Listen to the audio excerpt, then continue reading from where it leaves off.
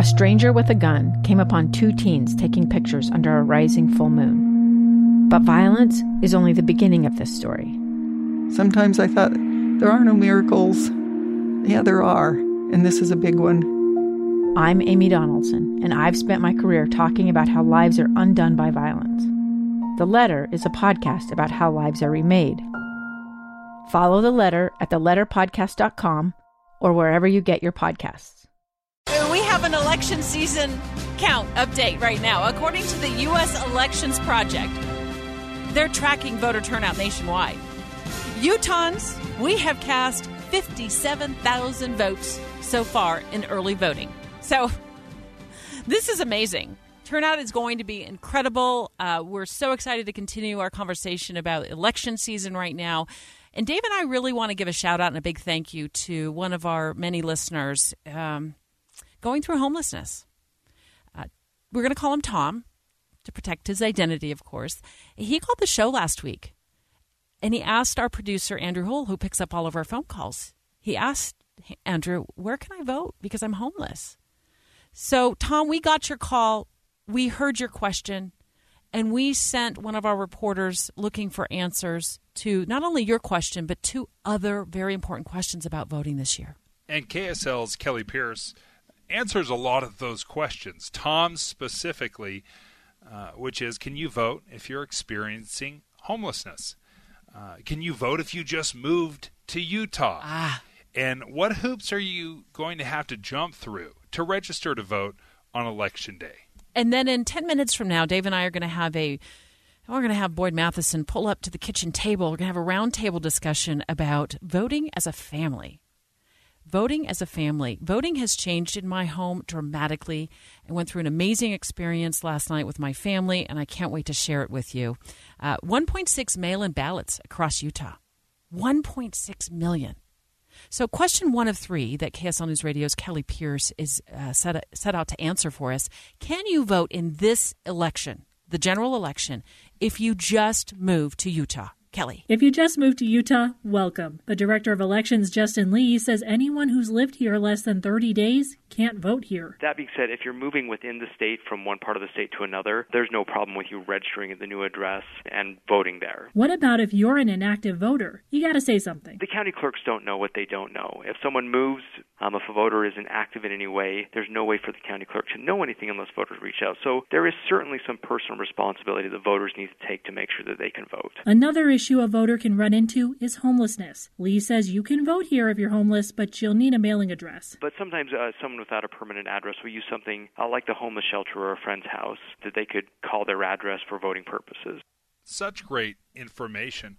We have 3 ballots in my house, Debbie. My wife and I have ours, and then my son, who is in Alaska serving a mission for the Church of Jesus Christ of Latter-day Saints, he has one. But it's at our house. So what are you going to do with it? You can't vote on his behalf. Remember, we've learned that lesson on this show many times. And it's one of those problems that is fairly unique to Utah. I talked to a poll worker, and they said, oh, yeah, parents filling out their missionary's ballot is a real problem. I know how they're going to vote. They wanted me to vote. No, you cannot. If it's not your ballot, you cannot touch it.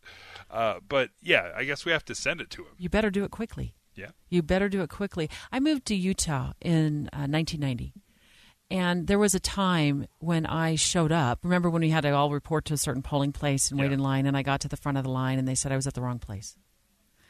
And I had expended all of my extra time. I was working for Channel 4 News at the time, and I had to be out on an interview. And so it was a matter of me running to my car, jumping in my car, driving at a high rate of speed to my correct polling location. And I realized in that moment, I'd obviously forgotten to change my address because I'd moved. I think I bought a condo or something. And also realized the county clerk is not my mom. She wasn't tracking you? She wasn't following up on you? Yeah, you got to do this work on your own, folks. Okay, question 2 that Kelli delved into for us. What hoops do you need to jump through if you decide to register day of? First of all, hoop number 1, you got to jump through a socially distanced line. And if you line jump, you know it'll happen. So 20 people in line means the line runs 120 feet. And I actually went outside and measured what 120 feet is straight up. It's the height of a 10-story building or a roller coaster. Sunday came and it was over. Now she's got me twisted like an old beach roller coaster. One big long line. It's a baby roller coaster.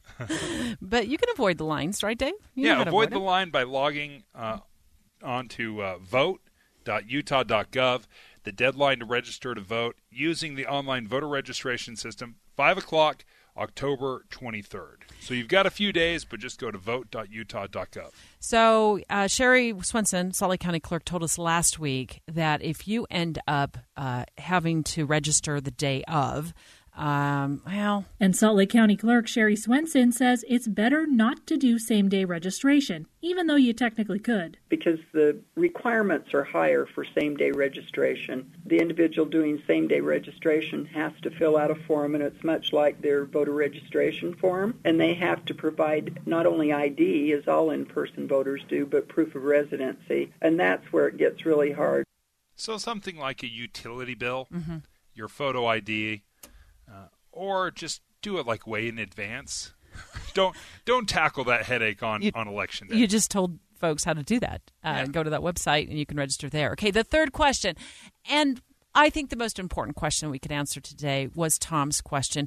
Tom called in. As I said earlier, he's experiencing homelessness, and he had a question for us here at KSL News Radio. He said, what do I do if I'm experiencing homelessness? I don't have an address to get a ballot at. So Kelli Pierce, well, she set out to get Tom some answers. Another issue a voter can run into is homelessness. Lee says you can vote here if you're homeless, but you'll need a mailing address. But sometimes someone without a permanent address will use something like the homeless shelter or a friend's house that they could call their address for voting purposes.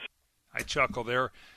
There is a million ways to vote, right? Everyone is trying to help you, but you do have to put forth a little effort.